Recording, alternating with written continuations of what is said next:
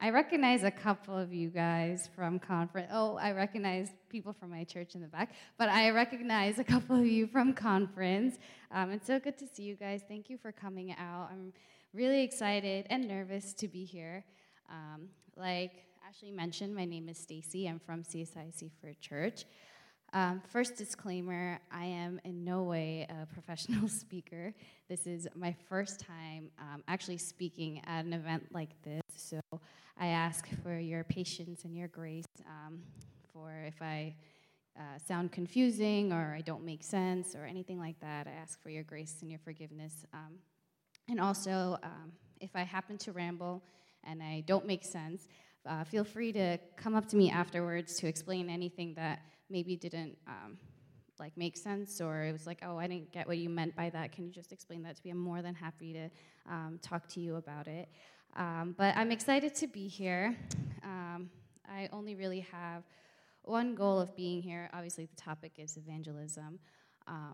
But what I hope to share with you through this message is more than giving answers through the message, I actually hope that I leave you with more questions about who God is to you, what role does evangelism play in your life, and just leaving you thinking more about God and the truth of God and who He is. So I hope you leave with more questions than answers, and we'll take some time to dive into those questions a little bit more in the second session. But for now, we're going to talk about evangelism. And before that, I want to thank Ashley and Krista for reaching out to me to begin with to come here and speak, and also Achin for giving me the opportunity to be here, and also God for giving me this opportunity. I honestly would not be here without Him. I wouldn't be here if He hadn't led me to this moment. And with that, I'm just going to start off with a word of prayer. Father God, we thank you for gathering us here in this church, God, to dive into your word and learn more about who you are, Father God, and who we are in you, God, what our purpose is in this life and coming to know you and spreading that message. God, we pray that more than anything we leave here, God, with a fuller sense, a fuller picture of who you are, Father God. We pray that you unveil your face before us, that we leave here a people changed, Father God, ready to go out and spread the message that you have spoken to us, God. I pray that we leave here filled with your love, filled with your mercy, filled with your grace, God. I pray that your Spirit speaks through me. I pray that it's not my words, it's not what I want to say, God, but it's what you want to say to every person sitting in this room, God. In Jesus' name we pray. Amen. Okay, so evangelism. What do you guys think of when you hear the word evangelism? And feel free to shout it out. Anything? You have no idea at all. Huh? You don't know. Okay, that's okay. That's completely okay. I think it's like one of those words where you just like hear it a lot, so you think you know what it is, but then when you actually get asked like, oh, what does that word mean? You're like, I don't know how to talk about it actually. It's actually how I felt when I first saw the topic as well. I was like, yeah, wait, what exactly is evangelism? So we'll start off with the dictionary.com definition. Dictionary.com says, evangelism is the spreading of the Christian gospel by public preaching or personal witness.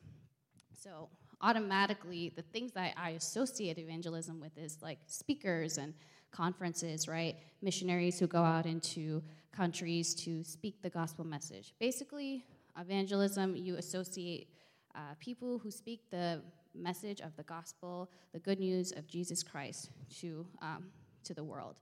I automatically think of people like Billy Graham, who would sell out stadiums and arenas, people who would come and flock to him to hear what he had to say about Jesus, the good news that he had to preach. And I used to think that when I first grew up, I grew up in the church, and I used to think that there were like levels of Christianity, right? Like it was like you had like the really, really good Christians who like lived holy lives, and like these were the people who were called to evangelism to go out and spread the word of God. But is that what the Bible says about evangelism?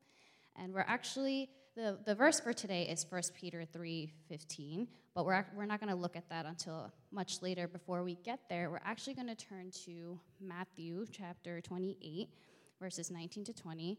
And you could feel free to pull out your Bible or your phone if you want to follow along, but also if you just want to listen, that's completely okay too. But this is sometimes the go-to verse when we talk about evangelism, right? It's the Great Commission. It's what Jesus commissions the disciples before he ascends into heaven. It says, "Therefore, go and make disciples of all nations, baptizing them in the name of the Father and of the Son and of the Holy Spirit, and teaching them to obey everything I have commanded you. And surely I am with you always to the very end of the age." So this is the command that's given to the disciples before Jesus ascends into heaven. He says, everything that I've taught you, everything I have shown you, go out to the world and preach it to them, show it to them, spread the truth that I have showed you. And so now you might be thinking, well, that doesn't apply to me, right? I mean, these are the disciples. These are the people who walked and talked with Jesus, who witnessed the things that he did, witnessed his life, his resurrection. Surely these were extraordinary men who then later on went and established the church, wrote the letters and books of the Bible. Clearly, I don't think I'm called to do that, right? Like, how could I ever compare myself to the disciples, or even people like Billy Graham who are on these big arenas and calling all these people to Christ? How do I fall in that category? But these men and women, from the disciples, the early disciples that walked with Christ, to the evangelists of today, are people who have undergone a transformation that then prepare and send them out to speak the gospel. They weren't always these extraordinary people. And what do I mean by that? So take Peter, for example, and I'm going to be flipping between two books right now, Matthew and Acts. So in Matthew 4, verses 18 to 20 is where we first meet Peter, right? He's just a fisherman, just minding his own business, doing what he's been doing all his life, right? And then in verse 18, it says, "As Jesus was walking beside the Sea of Galilee, he saw two brothers, Simon called Peter and his brother Andrew. They were casting a net into the lake, for they were fishermen. 'Come, follow me,' Jesus said, 'and I will send you out to fish for people.' At once they left their nets and followed him." So before Jesus calls them, right, Peter and his brother, they're just ordinary fishermen. You can almost imagine like what their life looked like. I mean, obviously I don't know, but you can almost imagine what their life looked like before Jesus, right? You wake up, go to the lake, get some fish, cook it, go to sleep. Wake up, get some fish, cook it, go to sleep, right? That's their life. Just ordinary two men going about their everyday life, right? And then in comes Jesus, and he comes, and he says, "Come follow me, and I will send you out to fish for people." And at once they left their nets, and they followed him. Flash forward now to Acts 4, where Peter and John are brought before the Jewish leaders. And when the book of Acts, this is after the life, the death, the resurrection, and ascension of Christ. Now the apostles are going out and preaching the word, the gospel. And specifically in Acts 4, Peter and John are brought before the Jewish leaders to give an explanation for the healing of a lame man. And a quick summary of the story. Peter and John were going up to the temple to pray, and outside the temple was a man who sat outside the gate begging for money. He's been lame all his life, so the people of the temple know him. And Peter and John walk by him, and he asks for money. And Peter says, "Silver or gold I don't have, but what I do have I give to you. In the name of Jesus Christ of Nazareth, walk." And this causes a huge stir because the man gets healed. He's not only walking, he's now dancing and rejoicing. And the people are stunned because this is the man they've been seeing their whole life sitting outside the gate, not being able to walk, all of a sudden walking. And this causes a huge stir, and this catches the attention of the Jewish leaders who are against the Christian movement. And so they arrest John and Peter, and they ask them, "In whose name or in what power did you heal this man?" And in verse 8, it says that Peter, filled with the Holy Spirit, goes on to preach the gospel message. And then verse 13, it says, "When they saw the courage of Peter and John and realized that they were unschooled, ordinary men, they were astonished, and they took note that these men had been with Jesus."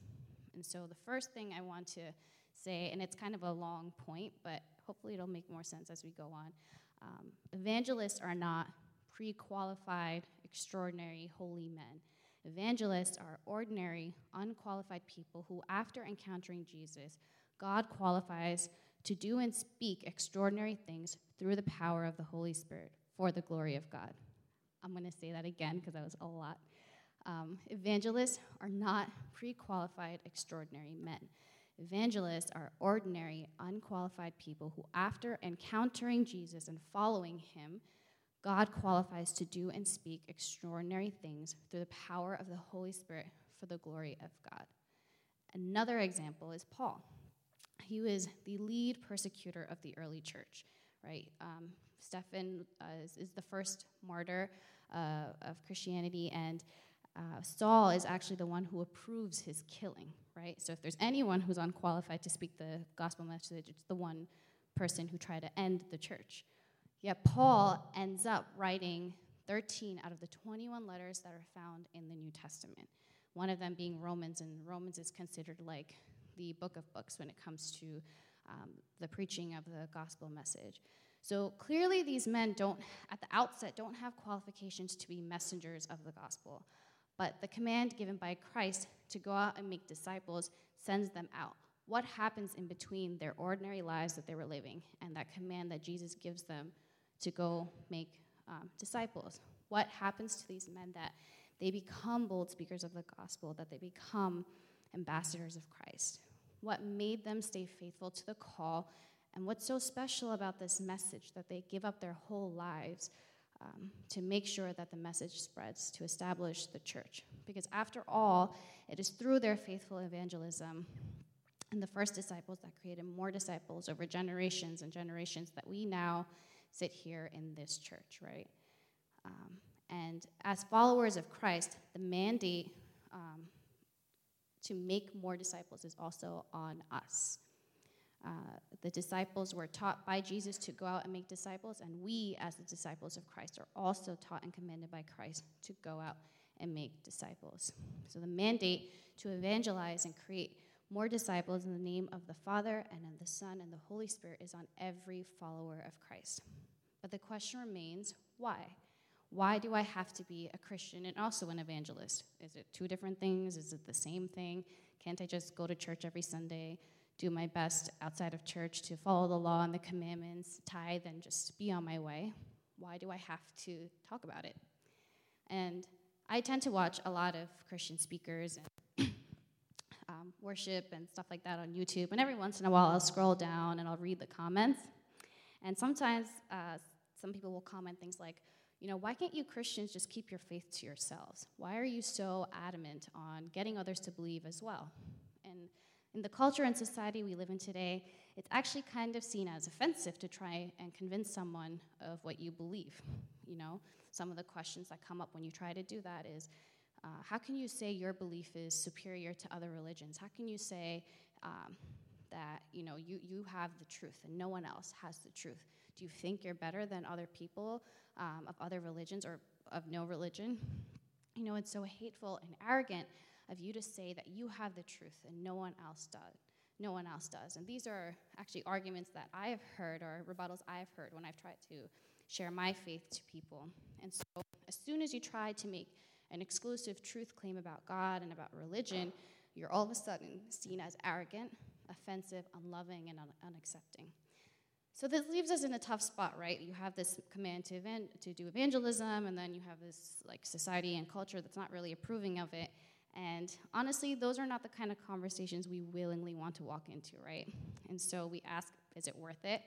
Do I have to go and do this? Can't I just believe what I believe and they believe what they believe? We all live one happy family, right?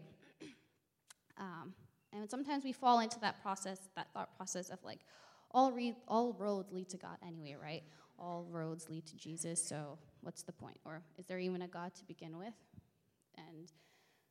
But as Christians, We can't ignore the fact that Jesus has commanded us to go and make more disciples, that he has commanded us to go and preach this good news, right? When he came and he walked on the earth, he proclaimed this good news of a new kingdom that was coming, right, of salvation. And he says, go out and proclaim this message as well. It can't be ignored. He said it, right? And this is what the disciples said that he said as well.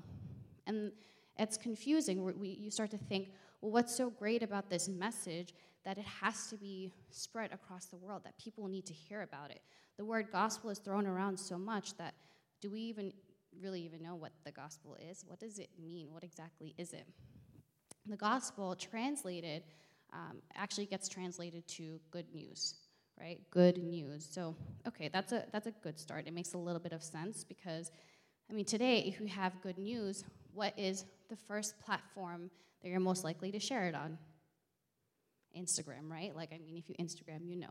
If you know, right? If as soon as you graduate college or you get married or you get engaged, the first thing you do is you go post it. It could be Instagram, Twitter, Facebook, whatever. But you feel this need to share, right? If not through social media, then to your friends, text, phone call, pictures, whatever. When you have good news, you want to share it. And especially if it's news that benefits other people as well, you're going to share it to the people that are around you. Just recently, right, I think on our CSI GroupMe, one of the people actually kindly shared news of free burgers at Shake Shack. How nice of him to do that. Good news, right? And he went and he shared it. So good news, we share it. That's just what we do. So what is the good news? What is the gospel? What's so good about this gospel message that it must be shared, that the world needs to hear it, that it's relevant to everybody and not just people who claim to be Christians? What is it that transformed Paul, the persecutor, and Peter, the ordinary fisherman, who, if you remember, initially denied knowing Jesus, right, when he was asked about it, when Jesus was arrested? He denied him 3 times. What is it that ultimately transforms these people to not only boldly proclaim the gospel, but ultimately they end up losing their lives for it? And so to understand that, to understand what the gospel message is, we need to go way back before the world began to understand the story God has been writing and is continuing to write today, that he's been writing through the Old Testament, through the Gospels, through Jesus, the disciples, and now through us. And so we're going to actually dive into the story of the Bible, or sometimes it's referred to the gospel story, and it's broken down into 4 chapters: creation, fall, redemption, restoration. So first, creation. Genesis 1 starts out with, in the beginning, God, right? I'm not going to go through the rest, just in the beginning, God. So what does that say? In the beginning, God. He was always there. He existed. He wasn't created. He wasn't formed. He was always there. And when I say God, who am I talking about, right? The Christian God, the God that we believe, is the triune God: Father, Son, and Holy Spirit. God is one being, 3 in person. And it's kind of hard to understand, but what I mean by being is what you are, and person is who you are. So us as human beings, we're one being. We are human beings. That is what we are. And we are also one person or personality. I'm Stacy. Krista is Krista. We're both human beings, but we're both each one person. God, however, is one being, but 3 in person. And that's hard to wrap our minds around because there is no one like God. It's hard for us to understand because there's nothing in this earth that exists like God, right? And that's what makes God God. It is us who try to bring God down to our level of understanding that then hinders us from seeing who he is fully, right? Just because we're one and we're one being doesn't mean that God can't be 3 in 1. And that is who he is. That is who he has revealed himself to be: Father, Son, and Holy Spirit. So God has always existed in his triune nature, right? The Trinity. He's always existed in relationship with one another. Father, Son, and Holy Spirit has always existed in relationship with one another, in community with one another, in perfect love with one another. And that is why we don't just call God the God of love. We say God himself, in his very nature, is love. God in himself, he is the very essence of love, like the purest form of love. And the product and the outpouring of that perfect love is creation. In all its beauty and grandeur, simplicity and complexity, its balance and laws, and then eventually as human beings, we are the product of God's love. And us, we're actually unique in that God created us, human beings, in his image to share in that perfect love. We are designed in the image of God to then mirror the love of God and live in loving relationship with him and with creation, just like God has always existed. God in his grace creates us to share in and experience that perfect, breathtaking love. Children of God created in his image. Through that, we receive our identity. Created to live in loving relationship with God and creation, doing good works, harnessing the potential within creation to bring about more beauty, we receive our purpose. In creation, in God, we receive our identity and we receive our purpose. And God gives us everything to work with, everything we need to be successful in carrying out our purpose. And he also gives us commandments so that we do it successfully and to the fullest of our capacity, right? And the commandment that he gives us is in Genesis, you are free to eat from any tree in the garden, but you must not eat from the tree of the knowledge of good and evil. For when you eat from it, you will certainly die.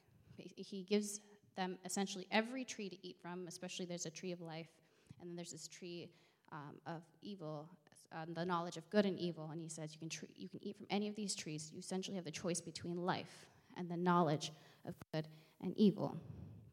And God says, stay away from there because that leads to death. But man, right? Adam and Eve choose the tree of knowledge and evil. They choose knowledge and evil, the knowledge of good and evil over life. Man chooses himself over God. Man chooses his own purpose over the purpose that God has created him for. And so what makes that first sin a sin is not that they disobeyed God in eating that apple. Yeah, eating the apple was a sin, but the sin is actually the heart that went into it, which was to put their desire, their purpose above that of God's. And so through that, man rejects God. And God, because he created us to be people of free will, gives us over to our sinful desire to reject God and his purpose for us. Heaven and earth separate, man and God separate. In rejecting God, we reject the image in which we are created, and we lose our identity. In rejecting God, we lose our purpose for which we were made by him. We lose our purpose, our meaning in life. This is known as the fall. And so we also lose our source, our example of perfect love. And so as a result, we become a lost people, looking for meaning, looking for purpose, looking for identity. And isn't that the cry of our generation today? Who am I? Am I my job? Am I my talents? Am I my social status? Am I my sexuality? Am I my actions? Am I my sins? Am I no one? Am I just the result of a random set of events that happened to create the perfect earth and environment for me to exist? Who am I? And in losing our source of love, our perfect example of love, we become, as Romans 1, verse 29 puts it, filled with every kind of wickedness, evil, greed, depravity. They are full of envy, murder, strife, deceit, and malice. They are gossips, slanderers, God-haters, insolent, arrogant, and boastful. They invent ways of doing evil. They disobey their parents. They have no understanding, no fidelity, no love, no mercy. And so as this lost people, we become selfish, sinful, and prideful, constantly on the lookout for something to fulfill us, complete us, but always ending up not having enough. We can chase after money and relationships, fame, and material things, and look for fulfillment in all those things. But at the end, we end up empty-handed. I mean, the story of the celebrity that makes it right, has everything that people in the world could want: money, fame, success, girls, guys, whatever. And they reach that top, or whatever we think is the top. And so many of them turn around and say, it wasn't as great as I thought it would be. Tom Brady does there's a famous interview of Tom Brady basically sitting there and saying there must be more.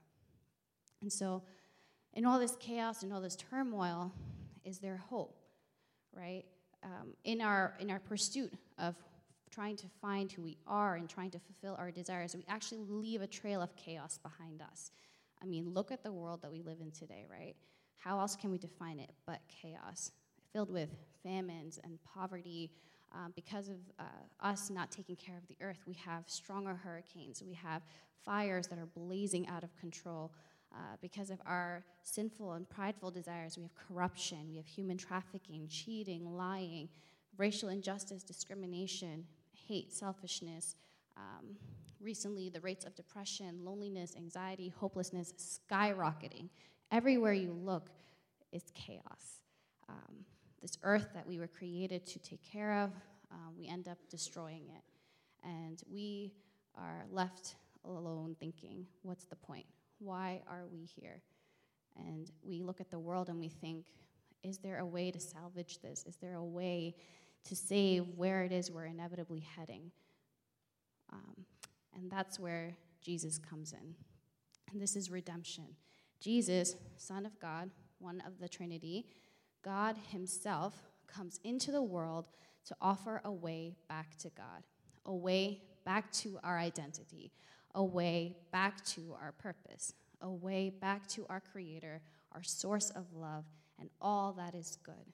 He comes to earth talking about a new kingdom that he's going to bring in, where there's no more darkness, where there's no more poverty, no more sickness, no more hate, just love and peace and harmony and a right relationship with God once again, living in the presence of God once again. But how can this separation between humanity and God be united? Who ends up taking the blame? Who ends up paying the price for all the chaos that has been caused in the world, right?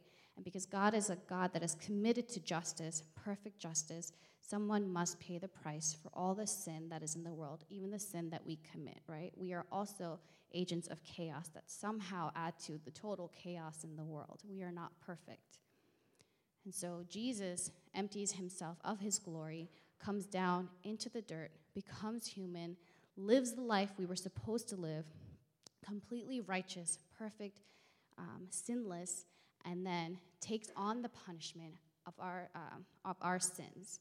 He willingly takes on all the wrongs that we have done. He takes on the darkness of this world, and he puts it on his back, and he dies on the cross. He lives the life we were supposed to live, and he dies the death that we were supposed to die. He faces the wrath of God for our sins and transgressions. He bears our punishment and our burdens. He takes it to the cross, and it dies there with him. And through that, we are forgiven, we are pardoned. Through him, we are given a way back to God, into the holy presence of God, made perfectly clean because all the sins and the dirt that once covered us has now died on the cross with Christ. And why? Why would God do such a thing? Why didn't he just end it all and just start over again, right? And we go to probably one of the most quoted verses, John 3:16. For God so loved the world that he gave his one and only Son, that whoever believes in him shall not perish but have eternal life. God's love for us sends down his one and only Son to save us. God loves us so much that he rescues us from his judgment, his wrath that we rightly deserve for being the agents of chaos that we are. And he takes it upon himself and he frees us. And not only that, we also receive the merits and the reward of Jesus' perfect, sinless life. His righteousness, that it is credited to him, now becomes ours. We are no longer made righteous through obeying the law. We don't work to become righteous anymore. We don't obey laws to become righteous anymore. Our righteousness is the righteousness of Christ. It is credited to us as righteousness. When God sees us, he sees the righteousness of Jesus. And so through Jesus, we receive a perfect salvation, the forgiveness of sin, and the righteousness of God.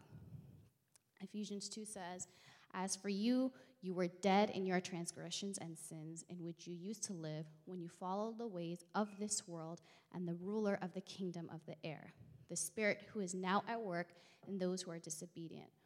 All of us also lived among them at one time, gratifying the cravings of our flesh and following its desires and thoughts. Like the rest, we were by nature deserving of wrath. But because of his great love for us, God, who is rich in mercy, made us alive with Christ, even when we were dead in transgressions. It is by grace you have been saved. What's so great about the love of God is that he loved us before we were made righteous. He loved us in our sin. He loved us in our dirt. He loved us in our brokenness. He loved us before the cross, and he's loved us through the cross and through Jesus Christ. And so, all things that are separated from God, now through Jesus, has been united with God. Death doesn't have the final word over us anymore. Rather, Jesus Christ conquers death and its power by rising from the grave that third day. He rises with new life, and he offers that new life to all those who give their life to him, that we may enter into the new kingdom he will usher in when he comes again. That is new creation. Romans 8 says, therefore there is now no condemnation for those who are in Christ Jesus, because through Christ Jesus, the law of the Spirit who gives life has set you free from the law of sin and death. And who the Son sets free, who Jesus sets free, is free indeed. Through Jesus, we are reconciled to God. We once again receive our identity. John 1:12 says, yet to all who did receive him, to those who believed in his name, he gave the right to become children of God. So we receive our identity once again. And we once again receive our purpose, to love the Lord your God with all your heart and with all your soul and with all your mind. It's the first and greatest commandment, and the one after is to love your neighbor as yourself. Jesus says that all of the law and the prophets hang on these two commandments. Every single one of the laws that are given to us are fulfilled in just those two commandments. Then Jesus rises and ascends into heaven and sits at the right hand of God, and he is interceding for us, advocating for us to once again unite us with God. And he prepares for us a place in this new kingdom that he will usher in. And that's not all. Jesus doesn't just leave us hanging. Now that we've been made completely holy, we now actually become the temple for the presence of God. We receive the Holy Spirit, who comes and lives in us. The Holy Spirit opens our eyes to who God is and transforms us and our hearts to help us see our identity in Christ, our purpose in Christ, and the Holy Spirit helps us become all that we're created to be. So we receive forgiveness, we receive righteousness, and we receive a helper, an advocate in the Holy Spirit. John 14:15 says, and Jesus is saying this, I will ask the Father, and he will give you another advocate to help you and be with you forever, the Spirit of truth. And so, what is the good news? Through Jesus Christ, we become a new creation. Through Jesus Christ, we give up our old lives that was marked with being lost, that was marked with sin, that was marked with wanting to fulfill every fleshly desire, every worldly desire, chasing after the things of the world for fulfillment, only to come up empty-handed, headed towards death, headed towards the end of this world. The good news is Jesus says, that is not the end. I have brought a way to the new kingdom that I'm bringing in. I have brought a way back to God, where in God you will find who you are. You will find your purpose, why it is you're here. And this is good news, especially in this dark, hopeless world we live today, right? We look around and we see all the suffering and all the trials, and we look and we think, what is the point of it all? Jesus gives us hope in that darkness. God has saved us. God has saved us and the world from corruption and decay, and ultimately death, and has opened the way for you and I to be saved, for you and I to once again become children of God. I'm going to end this part with Romans 8. Those who live according to the flesh have their mind set on what the flesh desires, but those who live in accordance with the Spirit have their mind set on what the Spirit desires. The mind governed by the flesh is death, but the mind governed by the Spirit is life and peace. And so through the help of the Holy Spirit, we receive the help to live new lives in line with God's commandments, but we no longer follow those commandments to be righteous and religious or whatever. We do it because we realize that God gave us those commandments to actually live to the fullest of life, right? God created this world, and so who else do we look to when trying to figure out how to live in this world but to the Creator, right? Creation will once again be restored to all its beauty, all its glory, and God will once again be reunited to his creation. And until that day, we have been given the task to be the messengers of this good news that Jesus is coming again, that we have been reconciled to God, to give this message to the people around us until he comes again. 2 Corinthians 5, verse 17 to 21 says, "Therefore, if anyone is in Christ, the new creation has come, the old has gone, and the new is here. All this is from God, who reconciled us to himself through Christ and gave us the ministry of reconciliation, that God was reconciling the world to himself in Christ, not counting people's sins against them. And he has committed to us this message of reconciliation. We are therefore Christ's ambassadors, as though God were making his appeal through us." God makes his appeal of reconciliation through us to the world. We are the messengers of that message. "We implore you on Christ's behalf, be reconciled to God. God made him who had no sin to be sin for us, so that in him we might become the righteousness of God." And so through the righteousness, we receive Christ, and through the Holy Spirit that lives inside of us, we are now qualified and sent out by God to become ministers, evangelists of this message of reconciliation. And Christians are not offering a better way to salvation. We're not offering a better way of life. No, we're saying this is the truth, that the person of Jesus walked on this earth, that he lived this life, that he died and he rose again, and there were witnesses, and they went out and preached this good news, the things that they witnessed. And salvation is through Jesus alone, no one else. That is what he preached. Jesus was not just a teacher or a rabbi who walked around, talked about how to live a good life. He said, "I am the way and the truth and the life." He makes specific divine claims of his lordship that cannot be ignored. And so we move on to evangelism, right? And this is just going to be a little bit, it's going to be quicker. I'm going to spend more time on this verse on that next session. But we look at now 1 Peter 3:15. "But in your hearts revere Christ as Lord. Always be prepared to give an answer to everyone who asks you to give the reason for the hope that you have. But do this with gentleness and respect." I'm going to break that verse into 3 parts. The first one is, "But in your heart, revere Christ as Lord." Evangelism begins with a personal encounter with Jesus. I'm not here preaching things that merely have been told to me, that I've been taught growing up. I am here because I have had a personal encounter with Christ, where I have encountered his message of hope, his message of love, Christ himself, and I have come here now to share that message of hope and love with you. In a personal encounter with Jesus, the Holy Spirit opens our eyes to our sin and our need for salvation, and that Jesus Christ is that salvation. He is the Messiah. He is Lord. And the end result of that encounter with Christ is our declaration that Jesus, you are Lord, you are the Messiah, you are the only way to salvation. So evangelism begins with our personal encounter with Christ. We see Peter's own personal encounter in Matthew 16. When Jesus comes to the region of Caesarea, he asks his disciples, "Who do people say the Son of Man is?" Which is an interesting question, right? He's basically asking the disciples, like, what's the talk around town? What are people saying about me? Who are they saying I am? And they replied, "Some say John the Baptist, others say Elijah, and still others, Jeremiah or one of the prophets."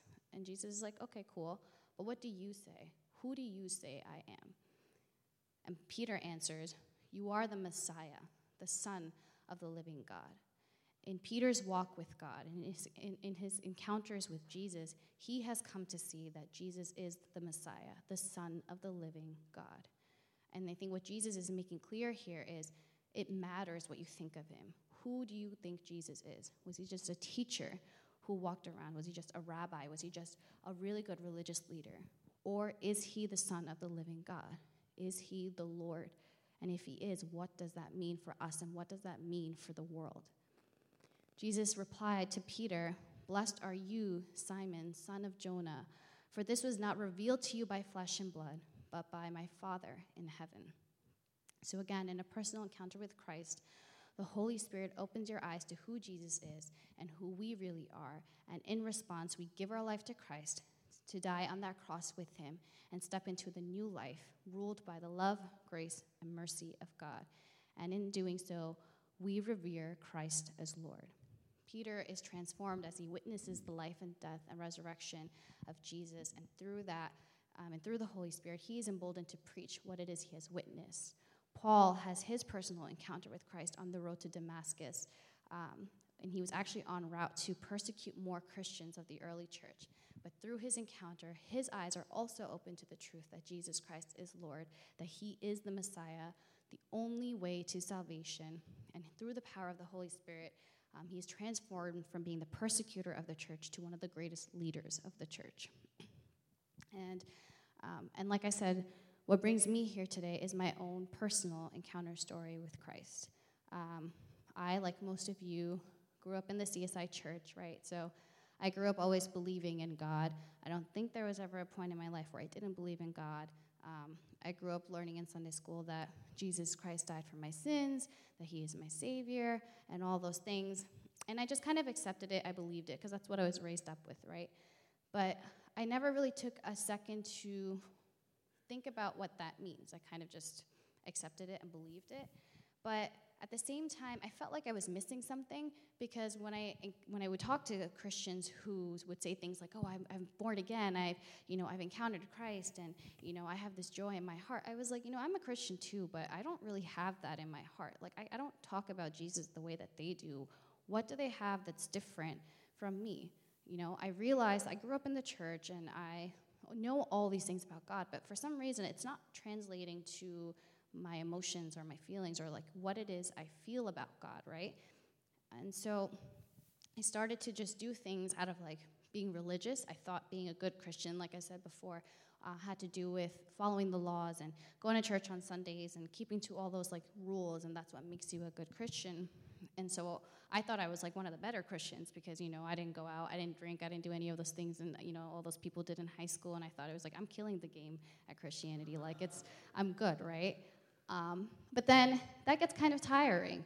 You try on your own to be this holy person and quite quickly realize that it doesn't happen because a little part of me wanted to explore that other side. And so when I went to college, I actually made the conscious decision to step away from God and to step away from the church because I wanted to see what the other side was about.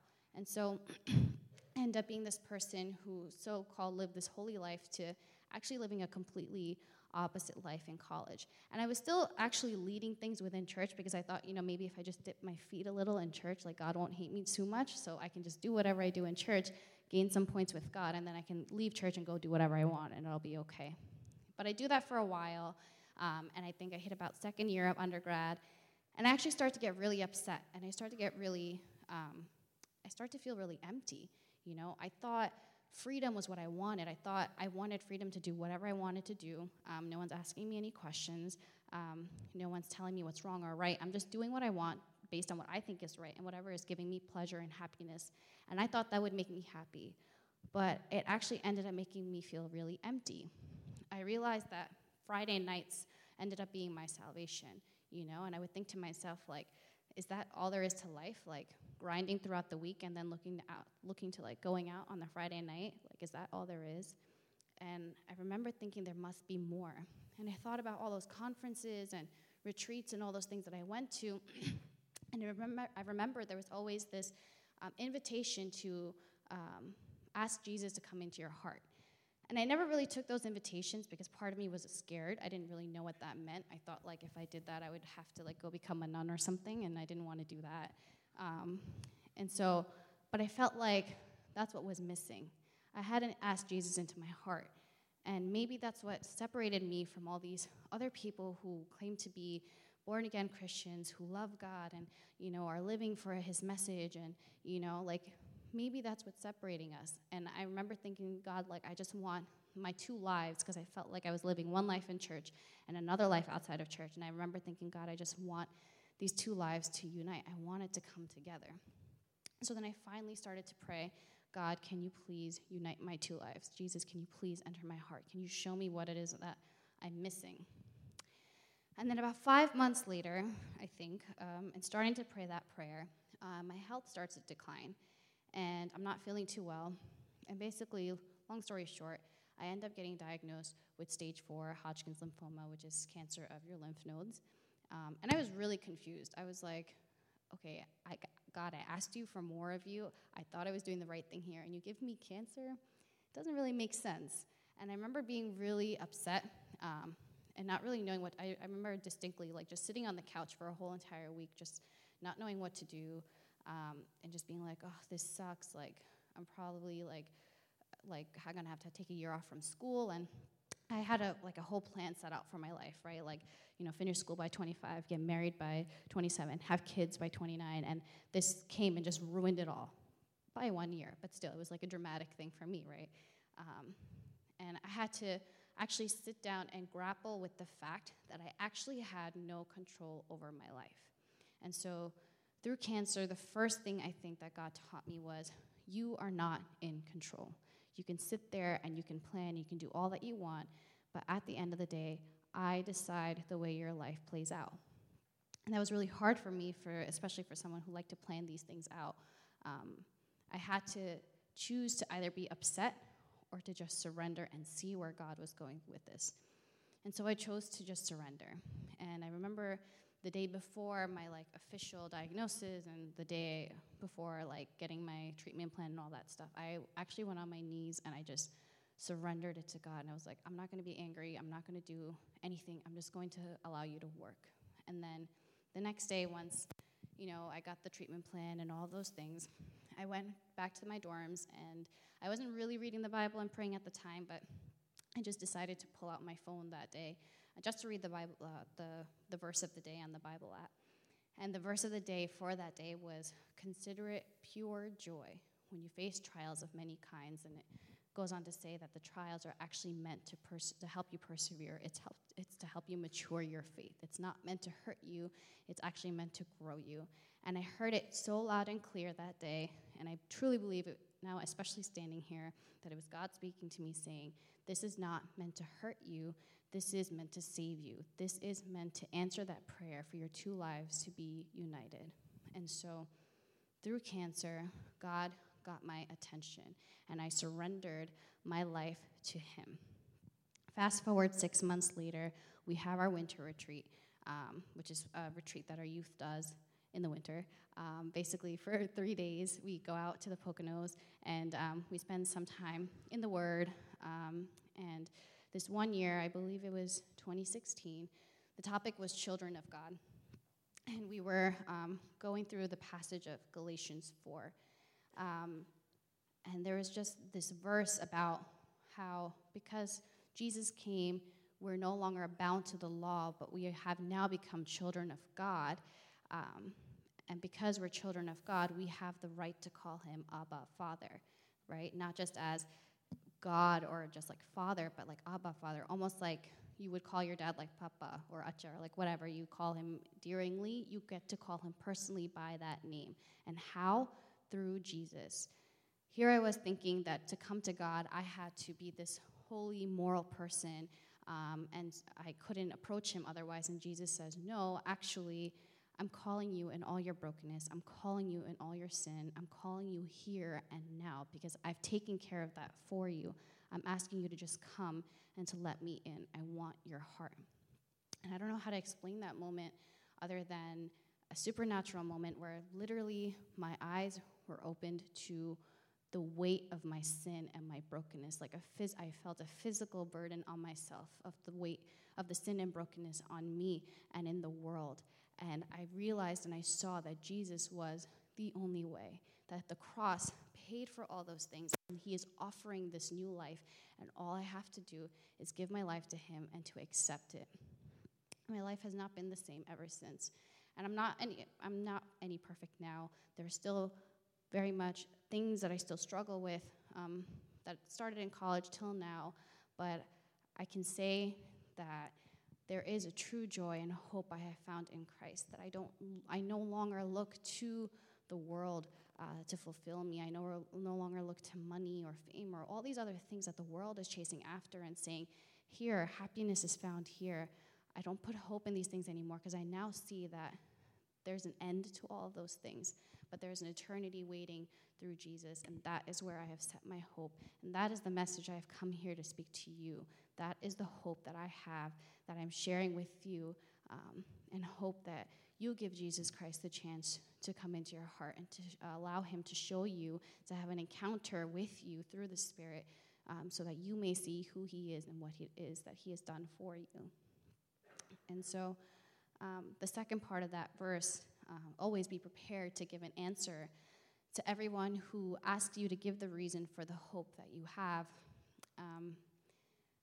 It's important to understand that verse in the context of what's going on in 1 Peter. 1 Peter, that's a letter that Peter writes to Christians, basically an area where there's a lot of persecutions going on. And so that letter is basically Peter encouraging them to be like, hey, like I know what's going on around you. It's horrible right now. It's hard. You're going through a lot of suffering. But remember that our hope is not here in this world. It's in Jesus Christ. Keep your eyes on Jesus. And he tells them, I urge you to live as foreigners and exiles, to abstain from sinful desires which wage war against your soul. So the Holy Spirit, once he comes inside of you, he transforms you to live counterculturally. Even the way that you live in suffering looks very different from the way that people who don't have Christ endure suffering. And it's going to raise questions, right? People are going to look at you and say, what is it about these people that they always seem to have this light in them, this joy and hope in them? What is it that makes them stand out from the rest? Why do they not necessarily engage in all the other activities that the rest of the world seem to be engaging in? And so one of the strongest way we can do evangelism is in the way we live our lives. And in the way we live our lives, that then opens up a space to have a conversation about who Christ is. Evangelism is not necessarily always about going out and speaking. Evangelism also plays out in the way that you live. And that's what Peter is telling them. Live out your life as people of God, and then always be ready to have an answer to that hope you have when you do have that opportunity to talk about it. Elisabeth Elliot, she was a Christian author and speaker, a missionary. She's considered to be one of the most influential women in ministry in the 20th century. Her and her husband, Jim Elliot, were called to do missionary work in Ecuador, and her husband specifically wanted to reach an Indian tribe there, an unreached group that no one was ever known to meet without actually getting killed. So they were this kind of violent group, dangerous group. But Jim felt the burden of preaching the gospel to them because he, no matter who they were and how they lived, he believed that even they are people who are meant to know and hear the gospel and receive the good news. And so he ends up going with 4 other missionaries to reach out to this Indian tribe, and they end up getting speared to death and leaving Elizabeth and their baby daughter behind. And that, while his heart to want to even reach out to these people, knowing that his life was on the line, was in itself a huge display of the outworking of the power of the Spirit in you to want to reach out to people. Elizabeth's response is actually just as stunning. She continues to minister to that tribe that murdered her husband. And in ministering to that Indian tribe, she begins to then understand what went wrong that fateful day, and she is able to forgive them. She says they were just trying to preserve their own way of life, their own liberty. They believed the foreigners were a threat to their liberty, and so they felt they had every right to kill them. In America, we decorate a man for defending his country. And then she also went on to say, the prayers of the widows of the missionaries that were killed is for this tribe. We look forward to the day when these savages will join us in Christian praise. The way that she responded to what happened to her husband and her ability to forgive such an act is stunning, and it stunned Christians and non-Christians alike. How was she able to do that? And it was actually in knowing complete love and forgiveness in Christ that gave her the power through the Holy Spirit to forgive those that shattered her life, because she believed there was no one that could not be made new again in Christ. Her testimony is a testament to the power of love and forgiveness found in Christ. And I'm going to invite the worship team back up here real quick as I'm ready to close. That last part of the verse, but do this with gentleness and respect. Our approach in spreading this message is always in love, without compromising the truth and integrity of the message of the gospel. The point is not to win debates. The point is not to say, we're right, you're wrong. That's not it. We're here to say, Jesus walked on this earth. He died. He rose again for you. He loves you, and he came to save you as well. There is hope to be found in him, and you also have access to that hope in him. But sometimes when we try to talk about our faith, we have a tendency to downplay the message, right? For the sake of keeping peace and not getting into those awkward arguments and talks. But in trying to spread the message of the gospel, we can't downplay the truth and the actual message of the gospel, which is Jesus is the only way, right? Acts 4:12 says, salvation is found in no one else, for there is no other name under heaven given to mankind by which we must be saved. We don't evangelize to win religious debates. This is not a who has a better way to salvation fight. This is not a contest on which religion is morally better or more fulfilling. No, this is about a person. This is about Jesus, who lived and died, rose again to reconcile this world to God. And this is the truth we believe. It's not just what helps us go to sleep at night. This is truth, right? This happened, and we are now messengers of this good message of this gospel to the world around us. And so the question that I leave you with is, have I had my own encounter with Christ? Has this truth of the gospel transformed my life? Can I say for sure I have encountered this love and mercy and grace, that I'm no longer the same? Do I believe God because it's what I've been taught all my life, or do I believe it to be true? The good news of the kingdom and reconciliation of God is for everyone, from God, through Christ, and now through us. And so I go back to the first point that I made in the beginning. Evangelists are not pre-qualified, extraordinary men. Evangelists are ordinary, unqualified people who, after encountering Jesus, God qualifies to do and speak extraordinary things through the power of the Holy Spirit for the glory of God.